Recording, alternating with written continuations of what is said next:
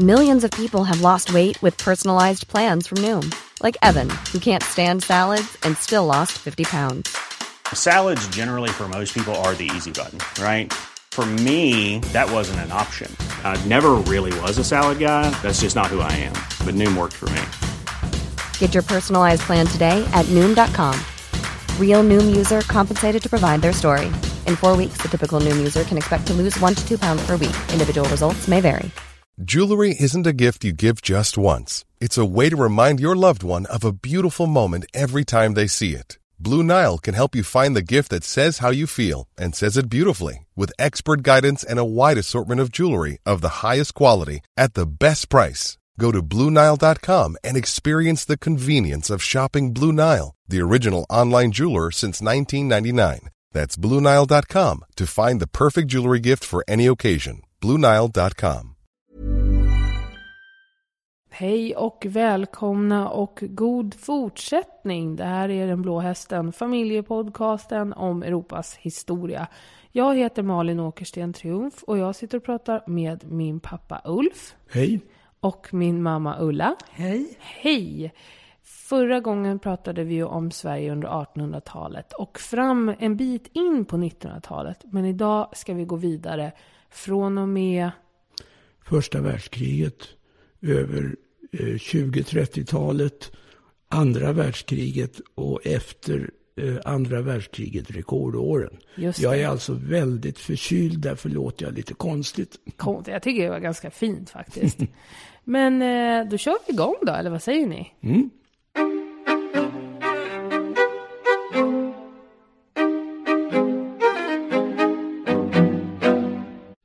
Första världskriget kommer egentligen inte att beröra Sverige särskilt mycket. Vi är ju inne i vår långa fredsperiod från början av 1800-talet och fram till nu. Ja, om man bortser från den där lilla incidenten då folk ville ta till vapen när vi skulle släppa Norge. Ja, men det var verkligen en liten incident. Ja. I övrigt så har vi haft en lång fred. Och under första världskriget, vi behöver inte ta så mycket om hur det startade och så, det har vi gjort så många gånger tidigare. Men det kom ju som en överraskning, inte minst för Sverige. Vi hade ju egentligen inget försvar. Vi hade haft en försvarsdebatt före första världskriget. Man hade en folkinsamling till en pansarkryssare till exempel. Och på vems sida skulle man stå på då? Vi var ju neutrala. Ja. Men som vi har sagt förut så var ju i stort sett hela svenska folket på den tyska sidan. Mm. Vi hade ju våra kulturella, ekonomiska förbindelser med Tyskland. Och det påverkade oss ganska mycket. Mm. Vi gillade ju dock inte Bismarck och hans politik. Nej. Men kulturen, tjoho, pengarna, jajamensan. Ja, vi hade ju redan då en stor malmexport och en stor träexport till Tyskland. Och den ville vi ju bevara. Mm. Entanten, det vill säga England i det här fallet, såg ju det som Tyskland var ju en krigförande makt och vår malm och våra trävaror och även vapen som vi exporterade till Tyskland kunde ju betraktas som ett brott emot neutraliteten. Ja, just det. Men du, jag tänkte på det här med fredsrörelsen också. För jag läste på lite grann inför dagens avsnitt och som jag fattade verkar det som att det låg lite i tiden redan på 1800-talet att Sverige skulle liksom lösa konflikter med diskussion snarare än krig och att neutralitetstanken föddes långt tidigare än första världskriget. Ja. Vi hade ju universitetsutbildning i fred- och konfliktforskning. Och vi fick ju med tiden en statsminister som heter Hammarskjöld som var professor i just det. Och han trodde att man kunde lösa allting genom att prata och förhandla. Han hade ingen större kontakt med realiteterna i kriget. England tyckte ju inte det. De blockerade helt enkelt den svenska sjöfarten. Vilket fick ju en katastrofal betydelse för Sverige. Inte bara ekonomiskt utan Man kunde inte importera mat. Man kunde inte importera kol ifrån Polen och ifrån Tyskland. Och det här medförde med tiden att svenska folket började svälta. Nu var ju svälten, jag höll på att säga, klassbunden. Det var ju arbetare och lantarbetare som svalt. De rika, de hade ju alltid möjligheter att köpa sina förnödenheter av så kallade gulaschbaroner, hette de. Jaha. Det var svarta börshandlare under första världskriget som importerade mat illegalt och sålde till jättehöga priser och blev jätterika. Och de här blev ju inte särskilt populära. Hammarskjöld var tvungen att avgå. Han kallades för Hungersköld. Vitsigt ändå. Ja, mycket vitsigt. Och det kom en liberal regering med Branting, Socialdemokraternas ledare, som finansminister. Han avgick ganska så snabbt för han insåg att han kunde inte förverkliga de socialistiska målen, utan det blev en rent liberal regering under en som hette Edén. Och nu börjar riktiga eländet ute i Europa. Och när är vi nu? 16, 17, 18. Och det var ryska revolutionen. Och tyskarna såg ett tag ut att vinna genom att de besegrade de ryska arméerna, som ju var helt korrumperade, höll jag på att säga. Men de ville inte kriga, som vi vet. Just det. Vid den här tiden så hade ju tyskarna ett ubåtskrig. Man torpederade bland annat en amerikansk kryssare. Och med tiden så kom Amerika att gå in i första världskriget. Och det avslutades. I Sverige fick det här till följd att man blev jätterädd för arbetaruppror. För man hade liksom sett vad som hände i Ryssland. Och i Tyskland. Det poppade upp arbetar- och soldatråd över hela Tyskland. Och man blev räddare och räddare. Lösningen på det här, det var ju att införa allmän rösträtt och försöka lugna arbetarna. Och den här allmänna rösträtten, det hade ju redan varit någonting där 1909, va? Ja, men nu tog man bort alla begränsningar och med tiden, 1921, så fick även kvinnor rösträtt. Det hände mycket på den kvinnliga sidan. Man fick till exempel rätt att inneha ämbeten. Man kunde vara lärare. Överhuvudtaget så fick kvinnorna tillgång till makten på ett sätt som de aldrig hade haft tidigare.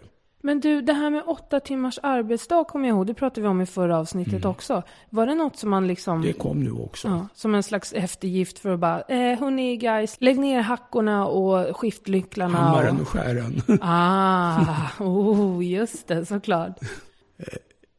Hela Europa drabbades under senare delen av kriget av en fruktansvärd influensa. Som kommer att kallas för spanskan eller spanska sjukan. Den bröt ut först ner i Spanien och spred sig som en löpeld över hela Europa. Och det var massor med människor som dog. Man har räknat ut att det var fler som dog i spanska sjukan än under första världskriget. Men det märkliga med den här sjukdomen, det var att det drabbade friska människor mellan 20 och 40 år.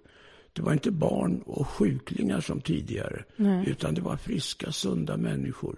Och det här fick en stor betydelse för hela folkförsörjningen. Och det här drabbade Sverige också? Ja, i väldigt hög grad.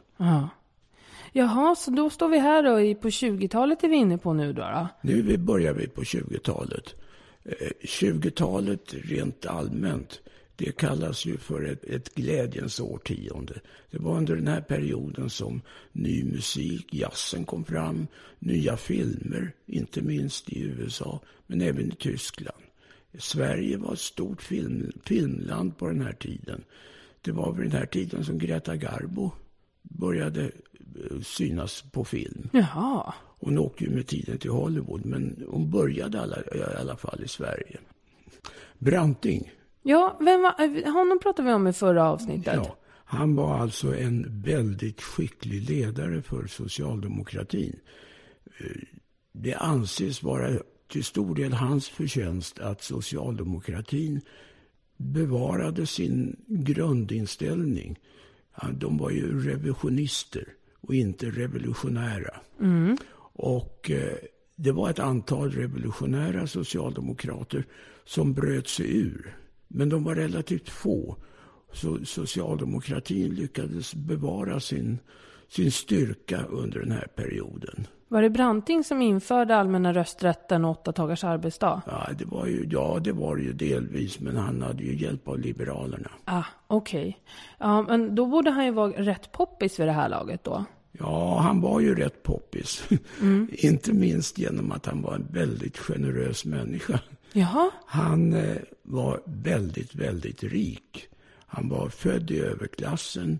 När hans far dog fick han ett stort arv och bjöd runt. Satt på krogen och bjöd massor med människor. Så när han dog 1925 så var han mer eller mindre utfattig. Men han var ju, politiskt var han ju populär. Han bildade regering i början av 20-talet och det var dålig timing. För det var efter första världskriget så kom det en stor depression som slog hårt emot hela Europa. Inte minst Tyskland. Ja, det kan man ju fatta. Ja, och där kom ju den där hyperinflationen när brödet kostade 1 miljon kronor och sånt där. Men du, gjorde man så här som folk gjorde på 80-talet, drog ner till Jugoslavien och köpte asbilliga grejer för att det var så bra valuta där nere? Det var massor med svenska valutasvin som åkte ner till Tyskland och levde gott där. På 20-talet redan? Ja, på 20-talet, ja. Den svenska valutan var stark och marken var inte värd någonting i stort sett. Så man kunde bo på lyxhotell, äta lyxmiddagar, hyra lyxbilar, överhuvudtaget leva ett fantastiskt liv som man aldrig skulle kunna ha råd med i Sverige. Det var många som var valutasvin vid den här tiden. Men det här började ju då den arbetarkrisen. Det var ju massor med människor som blev arbetslösa vid den här tiden. Och vid den här tiden så hade man ju inte heller något system för hur man skulle bemöta arbetslösheten. Nej. Man hade något som heter AK-jobb, det vill säga Arbetsmarknadskommissionen. Det var en organisation som skapade jobb. Ofta ganska meningslösa. Det påminner om de här jobben man ser i amerikanska filmer där man högg sten i fängelserna. Så illa till och med? Ja, det var väldigt illa. Och dessutom hade man dåligt betalt. Men arbetarklassen, det vill säga socialdemokrater och även syndikalister och kommunister hatade de så kallade AK-jobben. Det var ju så att när fabrikerna gick dåligt på 20-talet, då sänkte man lönen. Istället för 1 krona om dagen fick man 25 öre om dagen eller något sånt. Och det kunde man inte leva på. AK-jobben, de avlönades. Nivån skulle ligga på den sämsta nivån i hela industrin.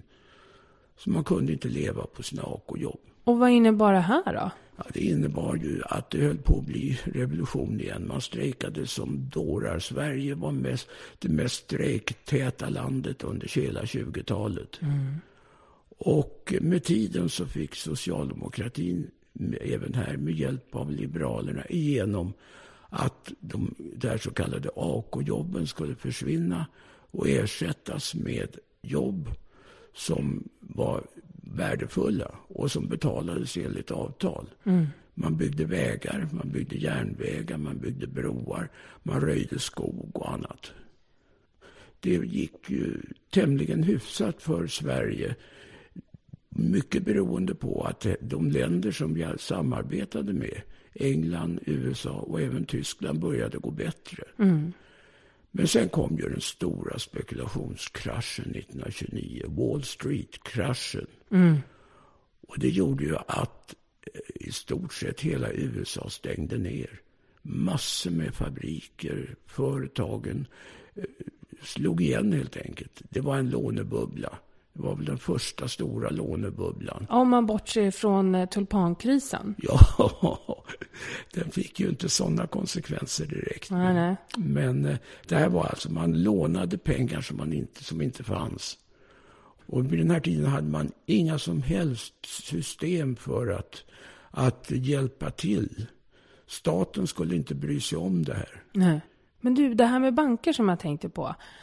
Pratade vi om det förra gången eller gjorde vi det inte? Jag minns att vi pratade om släkten Wallenberg. Mm. De började som skeppshandlare någon gång på 1800-talet. Och samlade på sig pengar, köpte företag och med tiden startade de bank. Stockholms enskilda bank. SE-banken? Handelsbanken. Jaha, vad komplicerat det blev. Okej. De kom med tiden. För nästa krasch kom i Sverige. Vi hade en stor finansman som heter Ivar Kreuger. Som var, vill jag på säga, omätligt rik igen. Men det tycker jag går alldeles utmärkt. Han var rik på lånade pengar även han. Han köpte upp tillstånd att tillverka tändstickor över hela världen. Och mutade, överhuvudtaget så betedde han sig som ett svin i många fall. Till slut insåg även han att det här går inte längre. Han lånade pengar, även han. Till slut så började bankerna inse att han kanske inte är så solvent som han verkar och krävde honom på pengar. Och då sköt han sig. Just det. I Paris. I Paris, ja. Och det här fick ju då stora konsekvenser för hela det svenska näringslivet. För då hade han gått in och sagt så här, ge mig pengar för 17, jag har råmycket pengar på banken, vi ska tjäna miljarder på tändstickor. Ja. Och så visade det sig att han inte hade en spänn och alla företag och banker bara, jaha? Eller? Jo, ungefär så ja. Den som hade pengar vid den här tiden kunde ju göra klipp.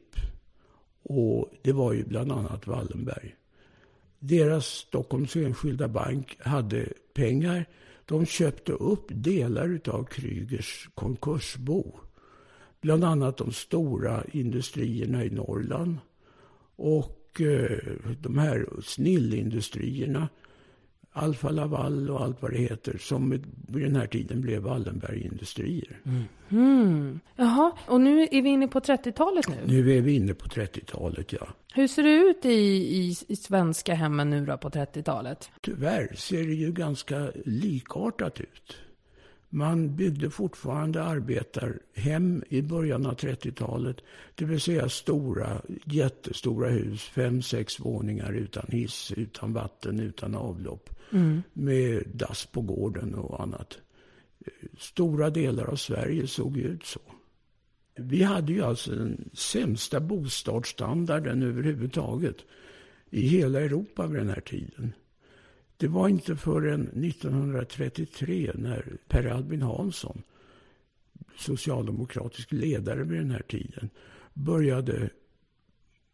Han höll ju ett folkhemstal redan 1928. Men 1933 så blev han ju statsminister efter de misslyckade affärerna som Kreuger hade med den dåvarande statsministern. Och det var då han skulle förverkliga folkhemmet. Folkhemmet innebar bland annat att man skulle bo hyfsat och vettigt. Att man skulle ha rinnande vatten och avlopp. Att det skulle vara lysen på trottoarerna. Att man skulle vara trygg när man var ute och alltihopa. Man skulle dessutom kunna få ett jobb att gå till. Samtidigt, eller strax innan, så kom ju Stockholmsutställningen 1930. Och vad är det? Ja, det var en stor manifestation kan man väl säga, som var inspirerad av funktionalismen och Bauhaus. Där framkom då en massa arkitekter. Asplund som byggde stadsbiblioteket till exempel. Och Åhrén och Markelius som byggde hus. Och de var inspirerade av Le Corbusier och Mies van der Rohe och Walter Gropius som låg bakom Bauhaus-rörelsen. Och grejen med Bauhaus var väl att nu ska vi sluta hålla på med ornament och tjusiga ringlande blommor och grejer. Nu ska vi göra funktionell design som ska fungera för alla och demokratiskt och räta linjer. Ja, avskalat och ljust till exempel. Just det. Så det är vad som vi kallar funkis, eller funktionalismen. Samma veva och inspirerat av samma grupper tror jag, eller samma rörelser som fanns. I Wien så hade man börjat med någonting som hette Kindergarten. Ja. Och i Sovjet så hade man barnkrubbor, vad de nu hette. Jaha. Och båda de här gick ju ut på att befria kvinnan ifrån de omedelbara hushållsarbeten och allt sånt där som hindrade henne från att arbeta, komma ut i arbetslivet. För nu hade man alltså börjat fatta att det är ett kanon att ha dubbel förvärvsarbete. Ja, sen var det väl någon sorts kollektivism som på något sätt inspirerade också.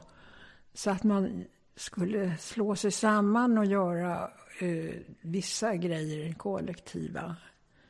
Barnomsorgen och annat. Mm. Man byggde kollektivhus, till exempel Markelius då gjorde det. Och så var det ju en grupp utav kvinnor som kom fram rent politiskt också. Bland annat så var det Alva Myrdal och då hennes man Gunnar Myrdal som skrev Kris i befolkningsfrågan. Vad handlade den om?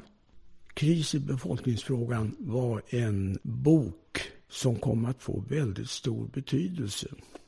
Vid den här perioden så hade man både arbetare och tjänstemän, ja överhuvudtaget hela Sverige, börjat skaffa sig 1 eller 2 barn. Mm. Inte mer? Nej, för att man hade ju, nästan alla hade ju växt upp i hushåll med 10-12 barn. Och barn kostar pengar. Och man insåg att om man själv ska få det någorlunda hyfsat så måste man begränsa antalet barn. Och det var huvudtanken i kris i befolkningsfrågan. Sveriges befolkning minskade vid den här tiden. Vi hade ingen invandring och kvinnorna födde för få barn. Och det var det handlade om. Och det här var då liksom tankar om hur man skulle få det bättre för familjer så att det skulle födas mer barn? Ja. Jaha, det har jag aldrig fattat. Mitt uppe i den här krisen i befolkningsfrågan så var det ju en lågkonjunktur. Lågkonjunkturen hade ju börjat med Wall Street, fortsatt över krigskraschen. Och det var fortfarande sådana här nödhjälpsarbeten. Visserligen med avtalsenlig lön, men i alla fall. Industrierna fungerade inte. Tyskland och USA, framförallt Tyskland, valde ju en väg ut ur den här krisen. Man startade en krigsindustri. Mm. Och Sverige började, 1936 hade man ett försvarsbeslut om att man skulle utöka försvaret. Mm. Och det kom ju att få en viss betydelse för arbetsmarknaden också. Men vad som fick betydelse, det var ju att de andra länderna i vanlig ordning började gå bättre. Så Sverige kunde fortsätta att sälja sin malm och sitt trä till Tyskland och även till England. Vi hade ju vapen som vi sålde från Bofors. Och de sålde vi ju både till England och till Tyskland. Kan man ju se i tv idag. Man tittar på det här ökenkriget på 40-talet. Där stod engelsmännen och sköt med Boforskanoner och tyskarna stod och sköt med Boforskanoner. Nej. Jo. Ja. Det är väl det som kallas för neutralitet. Ja, verkligen. Jag måste gå tillbaka till det där med kvinnorna och arbetslivet. Mm. Det var ju så att delvis så var det här en klassfråga. Arbetare, småföretagare hade hemmafruar. Och det var lite status att ha hemmafruar. För då jobbade mannen och tjänade så pass mycket pengar som man hade råd med en hemmafru. Mm. Och det var ju alltså ett sätt för arbetare att visa att de var värda något. De kunde dra in så mycket pengar så tanten kunde gå hemma. Men har folk fortfarande så dåligt ställt att det är en massa strejker och sånt där? Även om vissa av dem tydligen då har i alla fall råd att ha hemmafru. Ja, det är ju fortfarande strejker, men inte alls så farligt som det var på 20-talet. Man hade ju bildat LO, man hade bildat ett arbetsgivarförbund. Och de hade ju erfarenheterna från 20-talet med sig i bagaget. Och man satte sig faktiskt ner på Saltsjöbaden 1938 och kom överens om hur man skulle hantera arbetskonflikter i fortsättningen. Okej. Och det är ungefär som man gör fortfarande. Man försöker att undvika konflikter, man förhandlar och istället för att direkt sänka lönerna så började man prata med varandra istället. Och det här är liksom lite unikt då för Sverige, eller? Ja, det är det. Jaha. I Frankrike strejkade man hej vilt, i Tyskland fick man inte och i England strejkade man också. Ja. Så det här var tämligen unikt och det kom ju att få stor betydelse för rekordåren. Vi hade ju efter andra världskriget hade vi en industri som fungerade och vi hade en arbetsfred. Eller rättare sagt, man kunde hantera konflikter på ett annat sätt. Men då tycker jag att det är ett lämpligt tillfälle att vi börjar prata om andra världskriget i Sverige. Det kan vi göra. Vi var ju liksom första världskriget tämligen oförberedda. Vi hade ju knappt något försvar.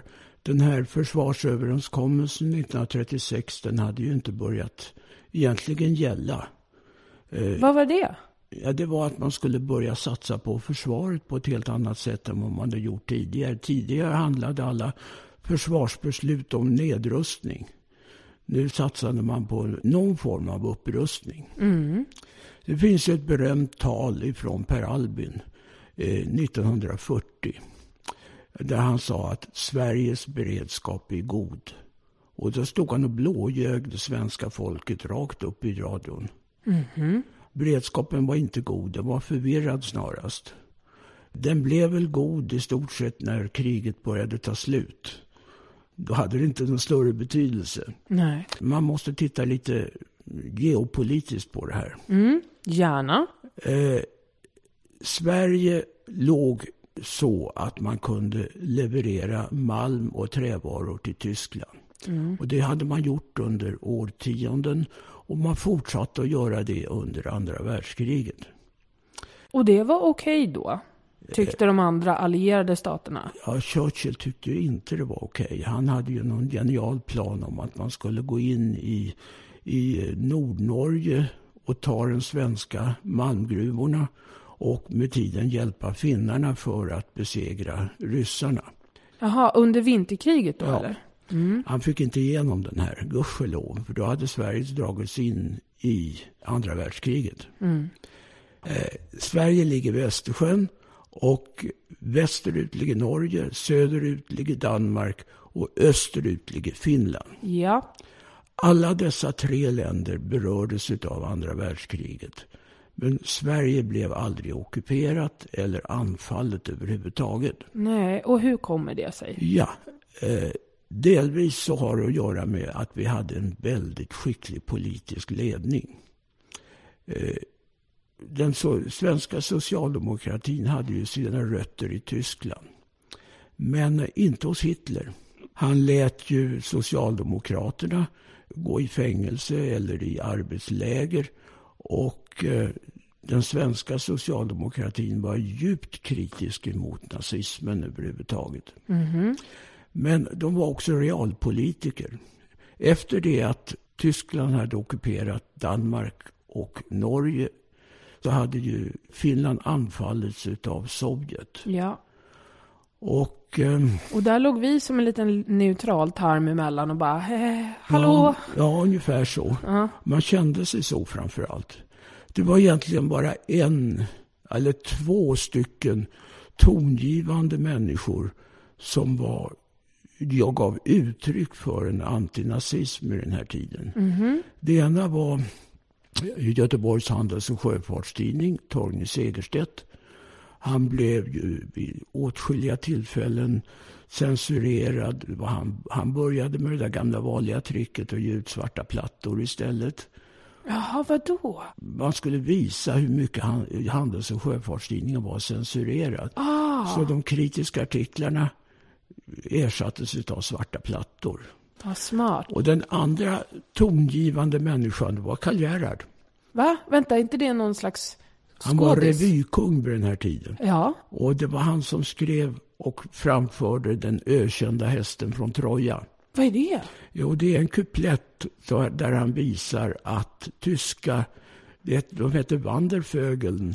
Det var tyska vandrare som vandrade runt i hela Europa och som spionerade och som med tiden kom att spela roll för den tyska ockupationen av resten av Europa. Och de fanns på riktigt? De fanns på riktigt, ja. Uh-huh.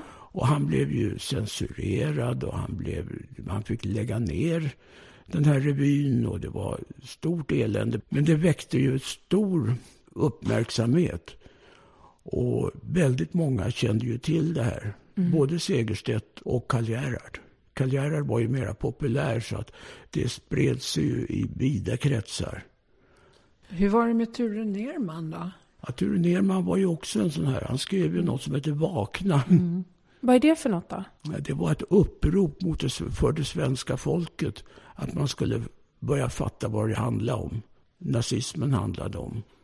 Jag tänkte att vi skulle göra en liten recap om vad som händer i länderna runt omkring oss under andra världskriget. Det börjar 1940 den 9 april. Då anföll Tyskland Danmark. Danmark hade överhuvudtaget ingen försvar, det var bara att vandra in. Norge var ju känsligare. De hade ett försvar. Det var väl inte världens modernaste, men de lyckades sänka ett tyskt slagskepp med en gammal kanon från första världskriget. Och England vill ju till varje pris hindra att Tyskland fick tillgång till de norska fjordarna där man kunde gömma slagskepp och ubåtar. Redan nu hade man ju börjat att inse att Sovjet var på Englands sida. Man skulle ju skicka varor ifrån England och USA i rutten över Atlanten, Nordkap och den vägen till Murmansk. Just det. Och då var det ju jättefarligt med tyska ubåtar, flygplan och ubåtar i norska fjordar. Så att man gjorde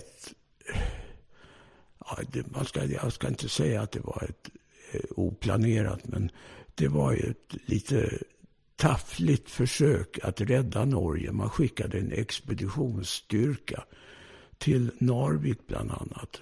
Och den var inte välutrustad och de hade inte några större planer mot den stora tyska armén, så de fick ju stryk ganska så snart. Och det här är när då ungefär? 1940 fortfarande. Okej. Och det innebar att de hade en tysk ockupation fram till världskrigets slut. Och den var ganska hård. Man lyckades till och med att samla ihop lite judar som fick åka till utrotningslägren i Tyskland. Och man hade en motståndsrörelse som till skillnad från Danmarks motståndsrörelse redan från början var stark. Den understöddes av England. Man körde fiskeskutor med vapen och radio och utrustning över Atlanten och gav understöd till den norska motståndsrörelsen. Och i Finland då? Ja, i början av andra världskriget så hade ju Hitler och Stalin en överenskommelse. Och den innebar att Sovjet fick fritt fram i Baltikum och i Finland. Så att man anföll ju Finland. Och man trodde att det var bara att vandra in där som det var i Baltikum. Men finnarna satte sig till motvärn. Och med tiden så lyckades man ju få en fredsuppgörelse. Man flyttade gränsen några kilometer och ryssarna fick baser i Finska viken och sånt. Just det. Och det är nu som man då kommer på att man ska flytta finska barn över till Sverige. Ja, det fanns en väldigt stark rörelse. Framförallt bland militären. Men även bland byråkrater och andra. Stora delar av arbetarna struntade ju i det här med Finland. det här var en, jag ska inte säga överklassrörelse, men snudd på. I Sverige alltså? I Sverige, ja. Och Per Albin hade lite svårt att stå emot det här. Man ville ju att Sverige skulle gå in aktivt och skicka militär och vapen mot Sovjet. Vilket skulle innebära att Sverige skulle dras in i andra världskriget på stubinen. Japp. Och det ville ju inte Per Albin. Det blev alltså, efter många om och men, så kom man överens med finnarna att evakuera ett antal finska barn till Sverige. Finnarna var ju emot det här. De ville ju ha hjälp från Sverige. Att man klarar sig i sitt land istället. Ja. Uh-huh. Men det blev till slut så att det var jag kommer inte ihåg hur många det var, 70-80 000 barn som med tiden kom över till Sverige. Både under det första kriget och även under fortsättningskriget. Just det. Många av dem hade det väldigt bra. Många hade det mindre bra. Och väldigt många av dem blev ju anpassade till Sverige. De var små när de kom och lärde sig snabbt svenska. Och så hade inga andra föräldrar än sina svenska föräldrar. Nej. Och det här ledde alltså till... Många åkte ju hem direkt för att de hade fungerande familjer hemma. Men det var ju massor med vårdnadstvister och annat som höll på under större delen av 40-talet med de här stackars barnen. Jag hade en klasskamrat. Han och hans syster var krigsbarn. Han berättade det för mig i stor hemlighet i stort sett att han var det. Och betraktade sina fosterföräldrar som sina riktiga föräldrar. Ja, och ville inte tillbaka liksom. Han ville definitivt inte tillbaka. Nej. Och det här var ganska vanligt. Usch, vad tragiskt. Ja, det var väldigt tragiskt. Men det är klart att det var ju väldigt många barn som räddades. Under fortsättningskriget så var det ju väldiga bombningar och elände. Inte minst i slutet av andra världskriget när Sovjet skulle driva ut en massa tyskar som var i norra Finland. Det innebar ju att man brände byar och städer och bombade och sköt sönder och samman. Men då måste jag fråga. Man har nazisterna till väster och söder. Man har goda handelsförbindelser med Tyskland sedan gammalt. Och så är man skiträdd för Ryssland. Hur var liksom den gängse uppfattningen om vilken sida man skulle stå på rent liksom bland folket då? Jag tror att folket hade stort förtroende för Per Albin Hansson. När han vacklade i det kraftfält som det innebar fram till Stalingrad och El Alamein när det började gå dåligt för tyskarna. Under den här perioden när det finska fortsättningskriget till exempel, när det började, när Finland med hjälp av Tyskland anföll Sovjet för att ta tillbaka de delar av Karelen man hade förlorat, så krävde tyskarna att få skicka en division, Engelbrekt-division, genom hela Sverige. Och det var 10 000-tals man, jag kommer inte ihåg hur många det var. Men de åkte på SJ, de åkte på svenska tåg, rakt igenom hela Sverige. Och man ansåg i Sverige att man inte hade något val helt enkelt. För om man hade sagt nej hade då Tyskland försökt invadera Sverige? Ja, man trodde det i alla fall. Ja. Vi var lite försiktiga av oss i största allmänhet under den här perioden. En svensk tiger till exempel. Ja, vad var det egentligen? Nej, men det var en slogan. Det var en teckning av Rit-Ola var det väl? Ja, det kanske det var. Den var blå och gul va? Ja, det måste den ha varit. Jag känner igen den som en bild. Och med texten en svensk tiger. Det betyder alltså prata inte bredvid mun. Du vet inte vem som kan föra det vidare. Vi har ju varit inne på det här tidigare. Stockholm var ju en av världens största spioncentraler med den här. Det var ju vimlade av spioner. En del spionerade för England, en del spionerade för Tyskland. Det fanns till och med tjeckiska spioner och det var spioner överhuvudtaget som häckade på Rish och på de andra krogarna och spionerade på varann. Gud vad spännande. Och så kommunister. Ja, kommunister också, ja. Men för det här är ju lite spännande för att ni lever ju vid den här tidpunkten. Jag blir lite vandrande historia. Ja, verkligen. Mamma, när är du född? Jag är född 33. Och du är född, pappa? 37. Just det. Och du har ju berättat tidigare här om den 9 april. Det är ju din födelsedag. Ja, jag vet ju fortfarande inte om det är sant eller inte, eller om min pappa har berättat det. Men mitt minne är att min pappa och jag gick upp till Sankt Eriksplan. Och där fanns ett så kallat depeschkontor. Och det var istället för Aktuellt och Rapport, man hade långa gula lappar som satt i tidningarnas kontor där det stod nyheter. Och där den 9 april läste pappa upp för mig att Tyskland hade invaderat Danmark och Norge. Ja. Om det är sant eller inte, det vet jag inte. Men jag kommer så väl ihåg att pappa blev rädd. Ryan Reynolds here from Mint Mobile. With the price of just about everything going up during inflation, we thought we'd bring our prices down. So to help us, we brought in a reverse auctioneer, which is apparently a thing. Mint Mobile Unlimited Premium Wireless. How to get 30, 30, bit to get 30, bit to get 20, 20, 20, bit to get 20, 20, bit to get 15, 15, 15, 15, just $15 a month? Sold! Give it a try at mintmobile.com/switch. $45 up front for 3 months plus taxes and fees. Promo rate for new customers for limited time. Unlimited more than 40 gigabytes per month. Slows full terms at mintmobile.com. Millions of people have lost weight with personalized plans from Noom. Like Evan, who can't stand salads and still lost 50 pounds. Salads generally for most people are the easy button, right? For me, that wasn't an option. I never really was a salad guy. That's just not who I am. But Noom worked for me. Get your personalized plan today at Noom.com. Real Noom user compensated to provide their story. In 4 weeks, the typical Noom user can expect to lose 1 to 2 pounds per week. Individual results may vary. Planning for your next trip? Elevate your travel style with Quince. Quince has all the jet-setting essentials you'll want for your next getaway, like European linen, premium luggage options, buttery soft Italian leather bags, and so much more. And it's all priced at 50 to 80% less than similar brands. Plus, Quince only works with factories that use safe and ethical manufacturing practices. Pack your bags with high-quality essentials you'll be wearing for vacations to come with Quince. Go to quince.com/trip for free shipping and 365-day returns. Och det är möjligt att jag kommer ihåg det. Ja. Mitt minne är ju... Ja, det är tveksamt om det är ett riktigt minne även för min del. Men då kunde jag ju läsa själv.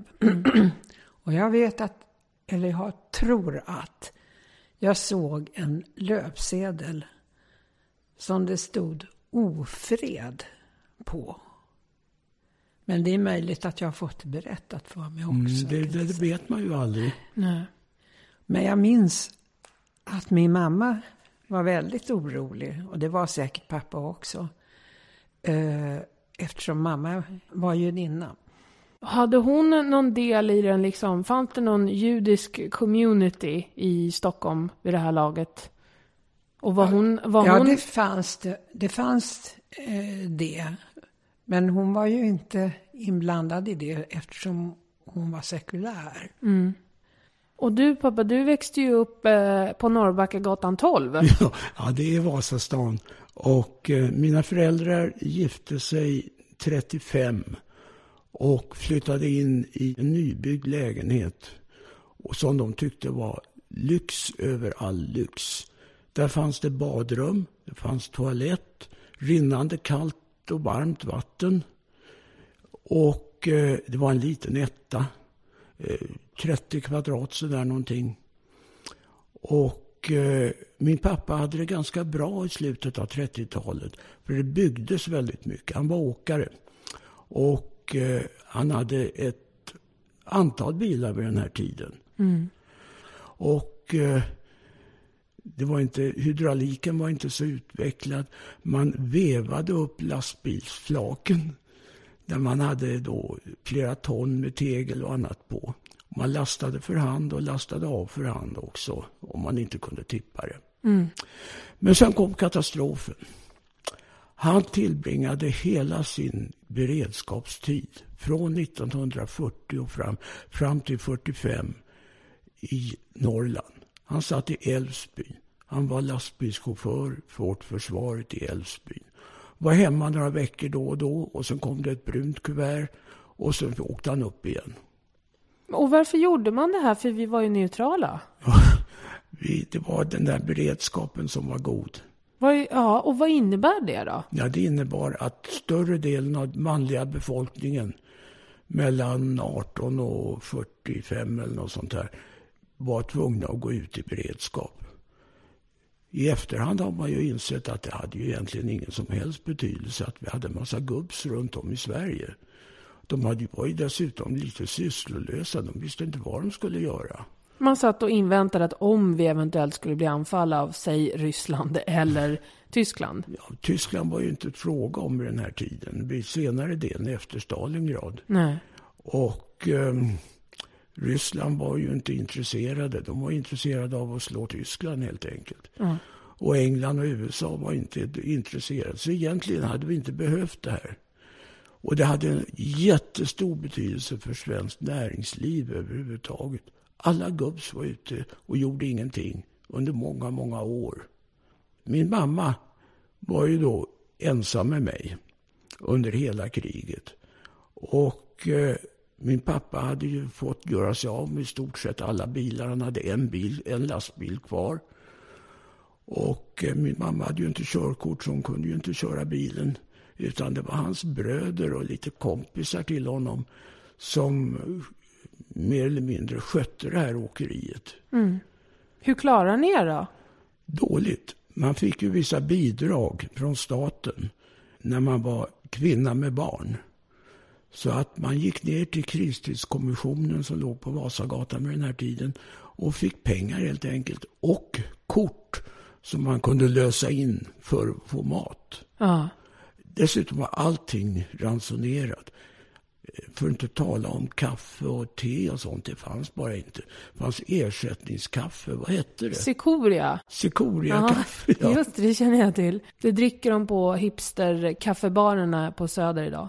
Jaha. Nej, det vet jag inte. Men det var alltså elände. Och min pappa kom hem efter kriget då och lyckades låna ihop lite pengar så att han kunde köpa en lastbil till, så han hade 2 lastbilar. Och det här var ju början på rekordåren. Det började byggas hejvilt i Sverige så det gick bättre för honom. Men då, eftersom min mormor då, även om hon var sekulariserad judinna, hur märkte ni av någonting av, fanns det nazism liksom i Stockholm på gatorna sådär, eller hur var tidens tecken? Var man Per Albin Hansson trogen eller hur såg det ut? Nej, men nazismen fanns ju överallt och det, i vardagen så märkte man det väl kanske inte så, var det väl inte så uppenbart, men jag vet ju att det var mobbningar i skolan som man blev utsatt för. Särskilt min bror då, som var lite äldre än jag. Och sen var ju alla företag registrerade och de fick ju uppge sina anställda om de var judar och så vidare. Var det någon särskild grupp i samhället som var mer nazivänliga eller var det liksom jämnt fördelat? Det är klart att det var väldigt mycket präster, militärer, handelsfolk. Jag kommer ihåg fredsdagen i maj 1945. Då hade vi lektion i skolan och någon kom in och talade om i klassen då, och vilt jubel utbröt ända tills vår lärare knackade pekpinnen i katedern och älskade tystnad och sa: kom ihåg, det är vapenvila, inte fred. Oj, oj, oj. Wow. Så visst var det spritt. Ja. Och det var ju många som var oförbätterliga. Ja. Det här är svårt. Sverige har ju haft jättesvårt med att göra upp med andra världskriget. Mm. Eftersom vi var så pass tyskvänliga och hade varit i 100 år sådär någonting. Tyska var ju fortfarande första språk i skolan. Inte förrän 45 blev engelska första språk. Mm. Och Det här är lite knepigt överhuvudtaget för att vi är ju idag, har varit sedan 45 amerikavänliga. Och vi älskade och älskar allt som Amerika gör i stort sett. Man kan leka med tanken att någon Ku Klux Klan eller någon liknande elak organisation skulle ta över makten i hela USA. Hur skulle vi ställa oss då? Väldigt många skulle säkert fortsätta att älska USA. Andra skulle vara emot det. Så det är svårt det här. Ja, vi hade ju en kultur som vi hade delat med Tyskland under många år. Och det satt naturligtvis sina spår. Ja. Och sen fanns det ju såna här, vad kan vi kalla dem? Opportunistnazister. Sådana som blev nazister 1940 när det gick bra för Hitler. Och som plötsligt inte hade en aning om att de hade varit nazister 1943 när det började gå dåligt för Hitler. Nej, just det. Det var då de började fördöma nazister. Ja, och det var inte ovanligt. Det var väldigt vanligt. Jag hade en släkting som var sån. Ja. Men hur mycket visste man om judutrotningarna då? Det har skrivits hyllkilometer om det. Och om man ville ta reda på det så hade man kunnat få reda på det mesta redan i början av kriget.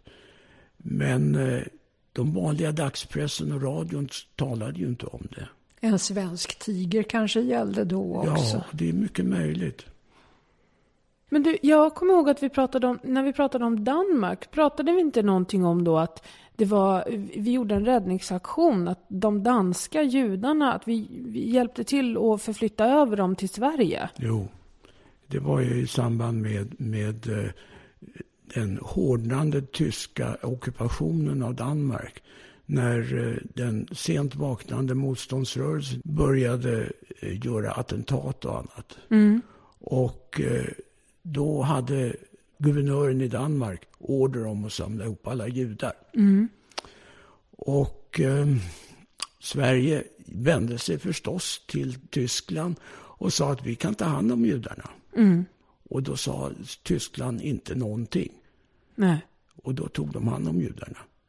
Och organiserade en överfart. Och det var ju massor med människor som kom över till Skåne och Halland vid den här tiden. Ja. Så det lyckades vi. Och sen hade vi ju Wallenberg också. Ja, så hade vi Wallenberg också. Och vi hade de vita bussarna med Folke Bernadotte. Just det. Och det var Ungern bägge två, va? Ja. Och för vi pratade ju om Wallenberg när vi pratade om Ungerns historia. Och då pratade vi om att Wallenberg hade utfärdat ungefär 4 000 skyddspass. Men sen hörde jag på radio om en kvinna som har skrivit en bok om Raoul Wallenberg. Man skulle säga Raoul. Jag vet inte hur man skulle uttrycka det. Men, och hon berättade att visst var det ungefär 4 000 pass. Men de gjorde ju dubbletter. Så att det var alltså snarare det dubbla antalet judiska medborgare som fick hjälp av Wallenberg. Det var ju inte registrerat någonstans att det faktiskt var snarare 8 000. Så var säkert även de andra neutrala staternas skyddspass. Det kopierade säkert hej vilt. Och sen kom Folke Bernadotte och hans vita bussar som hade då vita kors för att de inte skulle framstå som krigande fordon. Ja. Och bussade ut judar med nordiska judar. Nordiska judar, okej. Han hade ju, det var ju någon överenskommelse med Himmler när det började gå åt skogen riktigt för tyskarna. Så skulle Himmler försöka framställa sig i bättre dagar. Så han gav tillstånd till det här. Ja. Men det var inte bara nordiska judar. Nej, det kom ju att bli många fler sen. Men överenskommelsen med Himmler gällde nordiska judar. Men man lyckades få på så många som möjligt på de där bussarna. Ja, så lite bra grejer gjorde vi ändå i vår neutralitet. Ja. Det mesta är ju dubbelt det här i världen. Och det här var verkligen dubbelt. Vi kan väl säga att svenska folket hade stor nytta av den här neutraliteten. För sen kom ju rekordåren. Ja, och vad är det då? Rekordåren är bara ett namn för när Sverige var rikast i världen. I världen? Ja, vi hade en en industri som hade jobbat för högtryck under hela andra världskriget. Vi hade plötsligt då en exportmarknad när det började ordna upp sig i Tyskland och England. Det var mycket som skulle byggas, mycket järn behövdes, mycket trä behövdes och överhuvudtaget prylarna i Sverige behövdes. Ja, och vi hade dessutom ingen tjafs mellan arbetsgivare och arbetstagare. Nej, då? vi hade Saltsjöbadsavtalet i Men botten. gud vad coolt alltså. Och sen, mycket folk behövdes ju. Ja, överallt. Vi började importera arbetskraft. Ja, för vi hade bara haft 1-2 barn i hemmen. Ja. Men ni var 3 i er familj. 3 barn. Det var lite tjusigt, eller? Det var väl kanske inte helt ovanligt med flera barn. Nej. Men det är de områden som jag bodde i Vasastan, där det var duktiga arbetare, småföretag, lägre tjänstemän som bodde. Där var det ytterst ovanligt med fler än 2 barn. När kom Erlander då? 46. Efter freden så dog ju Per Albin. Han fick någon hjärtinfarkt eller någonting och bara ramlade död ner. Och då stod socialdemokratin ju lite handikappad, för att inte tala tappad. Man hade ett antal starka människor som hade ingått i samlingsregeringen.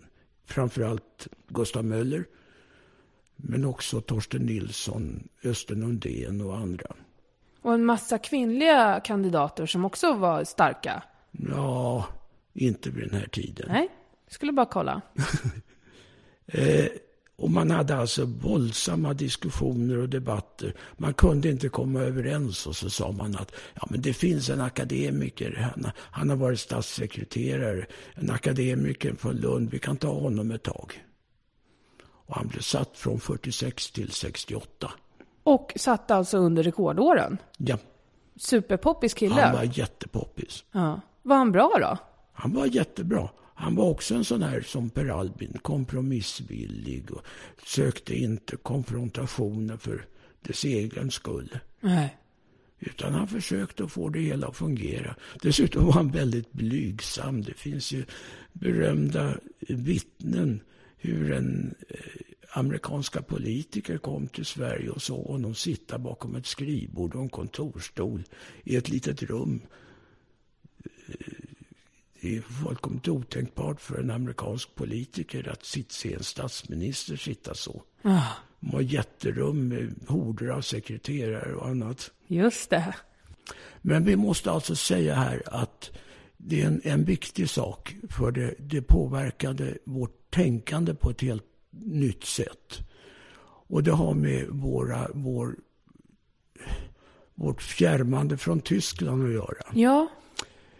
Det dök ju upp massor med berättelser i Sverige då i den här tiden.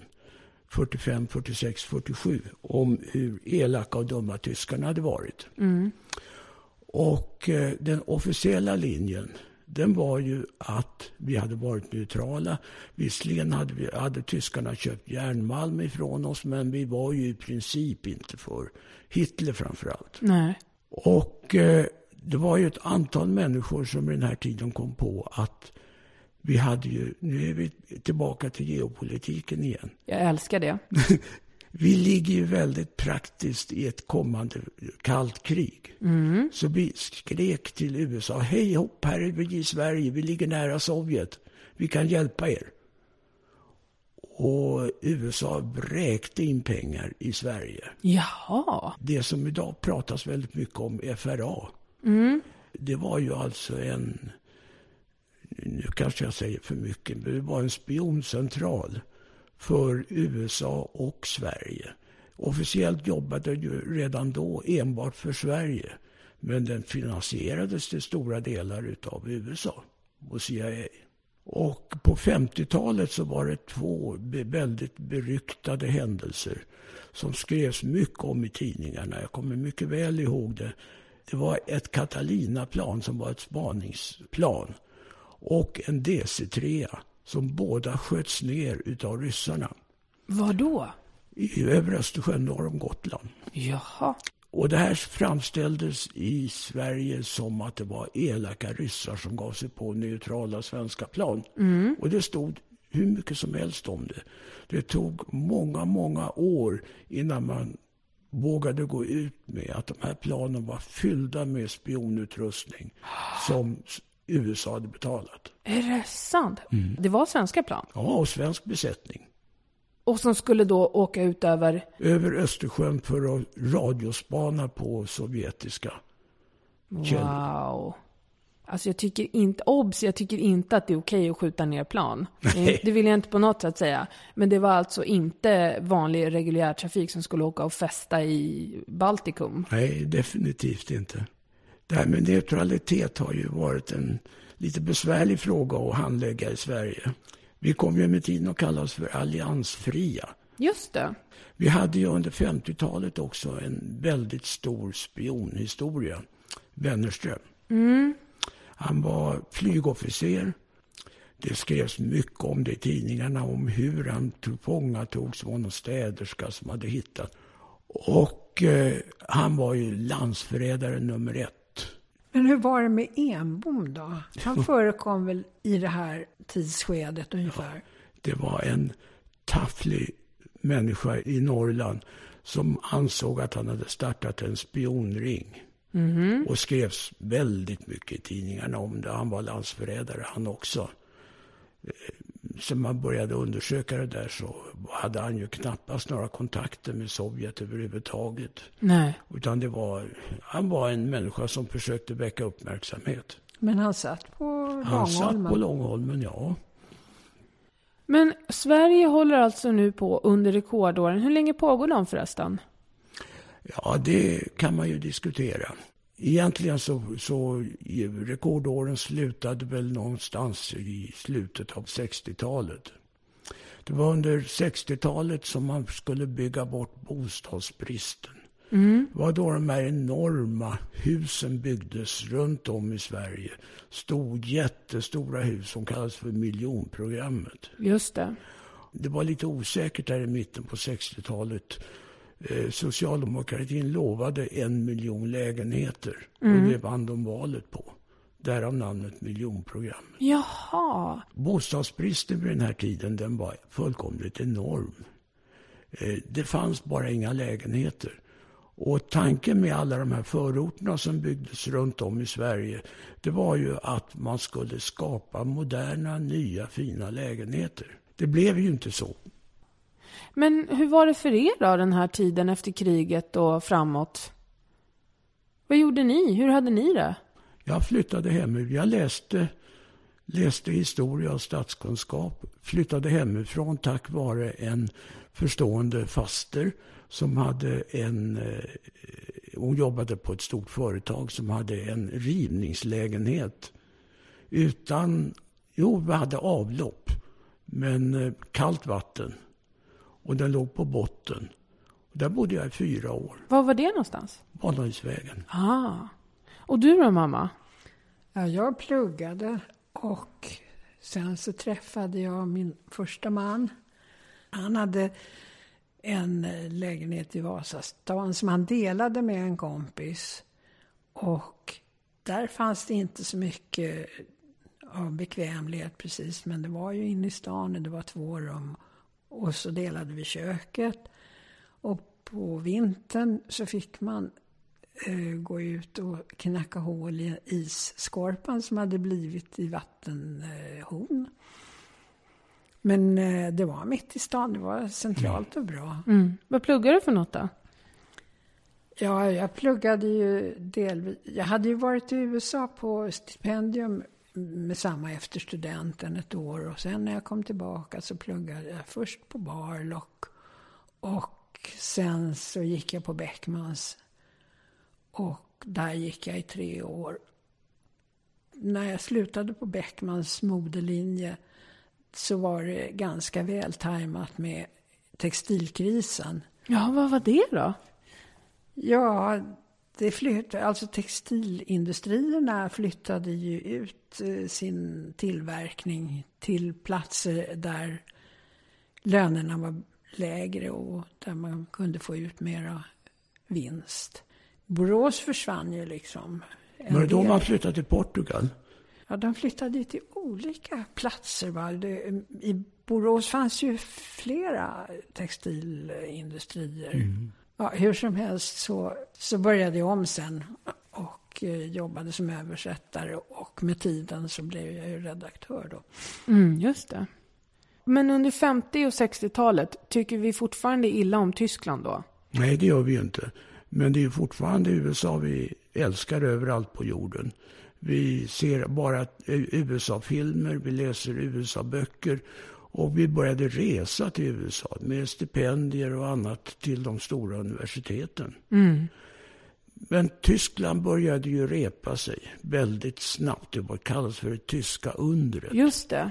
Och Tyskland började ju efterfråga varor. De tillverkade ju varor, men de behövde verktygsmaskiner och en massa annat för att göra de här varorna. Och det kunde vi stå till tjänst med. Ja, jag ska säga också när det gäller Tyskland att var under den här tiden som den tyska socialpolitiken grundades. Tyskarna ansåg sig ha råd med generös socialpolitik under det undret. Den socialpolitiken har man ju fortfarande idag. Och man har diskuterat mycket. Det diskuteras lite då och då i samband med regeringsombildningar och annat. Hur mycket man har råd med idag. Tyskland går ju fortfarande bra, men man har väldigt generösa ersättningar.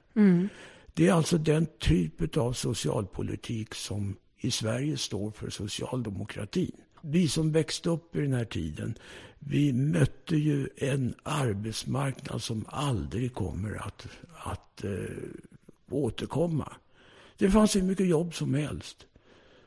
När jag gick ut med min fil.kand. så var det, man kunde läsa listor. Jag behövde inte gå på någon arbetsförmedling eller något sånt. Man kunde läsa listor där man sökte folk med akademisk bakgrund. Sida upp och sida ner. Det låter ju helt sjukt. Jag hade börjat att tänka att ta en polmag med statistik och bli byråkrat. Men det spelade ingen roll. Man skrek efter folk helt enkelt. Ja. Jag hamnade på Arbetsmarknadsstyrelsen, deras yrkesvägledningsbyrå, och satt och skrev böcker och yrkeslexikon i ett antal år. Är det nu man börjar syssla med arbetskraftsinvandring? Ja, det hade man börjat med redan på 40-talet, men under nu 50- och 60-talet så fanns det en organisation för det här. Det var folk, jag kände en av killarna, som åkte runt i Europa och gick på interneringsläger och gick ut och ropade att kom till Sverige. Först så kom ju italienarna till ASEA, utbildade elektriker och verkstadsarbetare. Men sen var det massor med svenska industrier som behövde utbildad arbetskraft. Så det var ju snarare arbetskraftsrekrytering än arbetskraftsinvandring? Ja, det var en aktiv rekrytering. Det är häftigt. klart att det kom säkert en massa människor spontant också. Men man visste ju att Sverige och Tyskland, det var där jobben fanns. Vi ska väl säga också att i slutet på 60-talet så kom Vietnamrörelsen. Som ju blev en stor folklig rörelse, inte bara i USA utan även i Sverige. Men hur kommer det sig att vi i Sverige engagerar oss så mycket i det här? Var du engagerad, mamma, förresten? Ja, det kan jag säga, för att det var väldigt många det var ganska naturligt att man engagerade sig i Vietnamkriget. Dels tror jag att det hade att göra med att TV var där, så att säga. Och man fick ju se i bild en massa väldigt otäcka, och det var väl inte ens vinklat, men man kunde ju som åskådare på något sätt vinkla det här. Man fick ju se en massa som inte ställde amerikanerna i särskilt god dager, om man säger så. Va? Nej. Det var ju en period överhuvudtaget när solidaritet var väldigt viktig för unga människor. En period som var väldigt stark.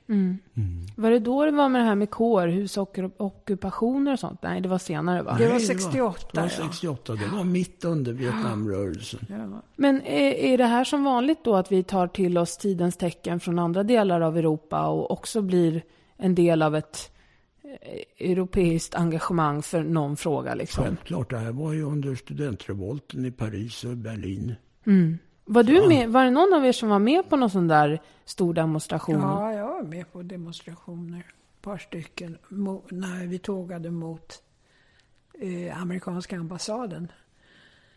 Manifestationer var det ju fråga om. Men det var ju alltså på de som jag var med i var det ju inte fråga om några våldsamheter.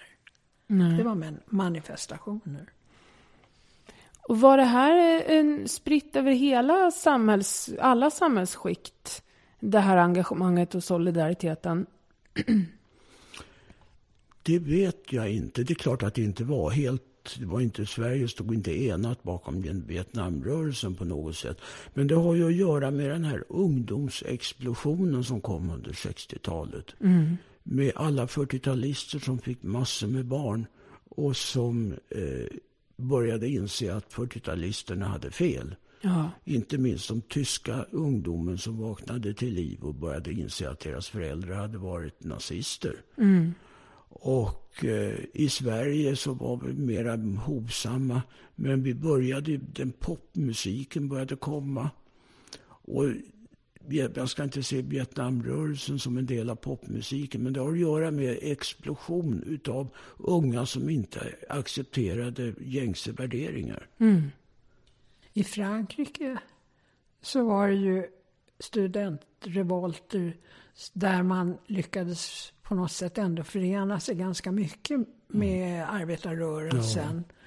Ja. Och där polisen då, som jag kommer ihåg det i alla fall, var tagen på sängen mer eller mindre. De hanterade den där upproren väldigt illa.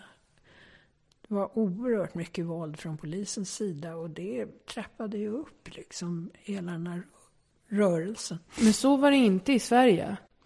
Nej, det var ju lite gulligare. Det var han som med tiden blev Fryshuset, som jag inte kommer ihåg. Anders Carlberg. Anders Carlberg som höll glödande tal på kårhuset. Och Palme som var där och skulle ta en debatt med de här människorna och förlorade grymt emot dem. Jaså? Han hade inte en chans.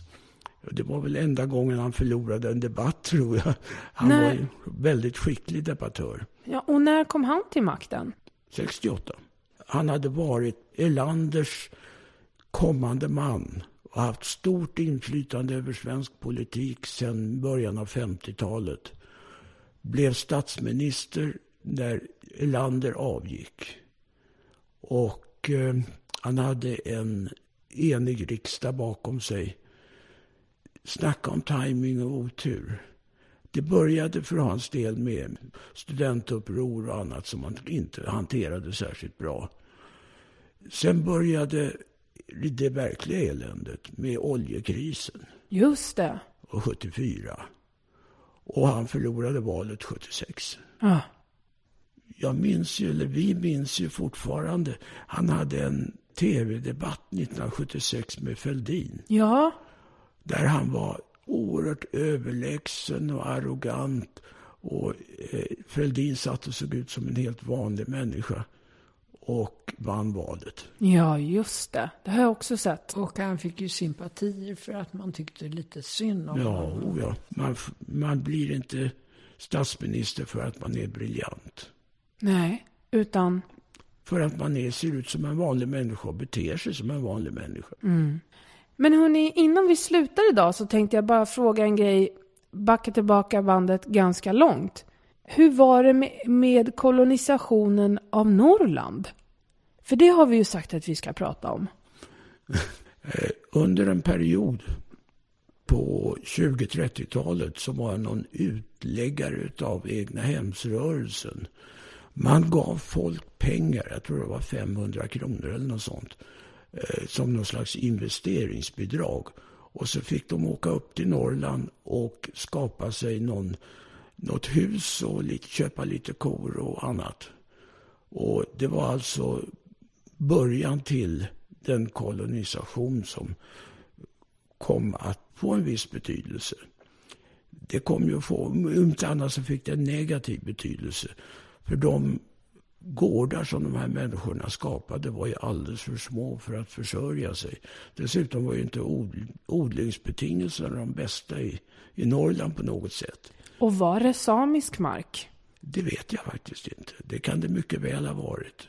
Ja, men det var ju samisk mark delvis, men framförallt så var det ju renbetesland. Ja. Nu var ju samerna dels skogssamer och dels Fjällsamer. Jag börjar lära mig det här nu. Och fjällsamerna hade ju sina bestämda områden. Det var väl inte så stor inverkan just på de områdena som det var längre ner där de hade sina sommarbeten. Jaha. Och det kom ju en renbeteslag. Mm. Och så kom det bestämt en till. Och sen har det varit massor med olika juridiska sammandrabbningar. Och för det mesta så har det ju inte varit till samernas fördel. Nej. Så det var som ingenmansland där uppe. Så det var bara att få pengar av staten och ta det man ville ha. Ja. Och det var för att man skulle få ut folk från storstäderna då, eller? Ja, förhindra emigration. Jaha, vad då? Egnahemsrörelsen startade ju för att förhindra emigration. Man ansåg ju att emigrationen skadade Sverige vid den här tiden, i början av 1900-talet. Jaha, så det började redan så tidigt då, med egnahemsrörelsen. Men det här hände väl i Stockholmsområdet också? Ja, det hände många städer. Det var ju duktiga arbetare, ofta snickare, som kunde bygga sina egna hus, som fick låna pengar till nästan ingen ränta alls. Ja, och så stannar de kvar i Stockholm. Ja. Eller motsvarande städer. Ja. Men hörni, nu hör jag att du håller på att tappa din röst totalt, pappa. Men tack för en mycket god insats. Nu så säger vi som sagt god fortsättning. Nästa gång vi hörs, då blir det någonting helt annat än fortsättning på Sverige-historien. Då ska vi nämligen göra en USA-special. Ja. Så är det någonting ni undrar om USAs historia som ni vill att vi ska ta reda på, hör av er för Guds skull. Vi finns på Facebook, det vet ni säkert vid det här laget. Det är bara att skriva Den blå hästen i sökfönstret så kommer ni till vår sida. Vi finns också på mail, dbh@triumf.se, och ibland finns vi även på Twitter. Där heter vi Malin Triumf och Ulf Akersten. Ha det så himla fint och gott nytt år. Hej då! Hej då! Hej då!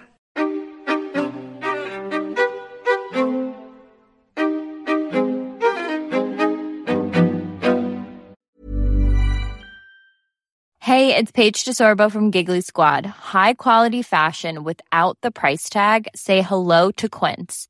I'm snagging high-end essentials like cozy cashmere sweaters, sleek leather jackets, fine jewelry, and so much more. With Quince being 50 to 80% less than similar brands. And they partner with factories that prioritize safe, ethical, and responsible manufacturing. I love that. Luxury quality within reach. Go to quince.com/style to get free shipping and 365-day returns on your next order. Quince.com/style. Even when we're on a budget, we still deserve nice things. Quince is a place to scoop up stunning high-end goods for 50 to 80% less than similar brands. They have buttery soft cashmere sweaters starting at $50, luxurious Italian leather bags, and so much more. Plus, Quince only works with factories that use safe, ethical, and responsible manufacturing. Get the high-end goods you'll love without the high price tag with Quince. Go to quince.com/style for free shipping and 365-day returns.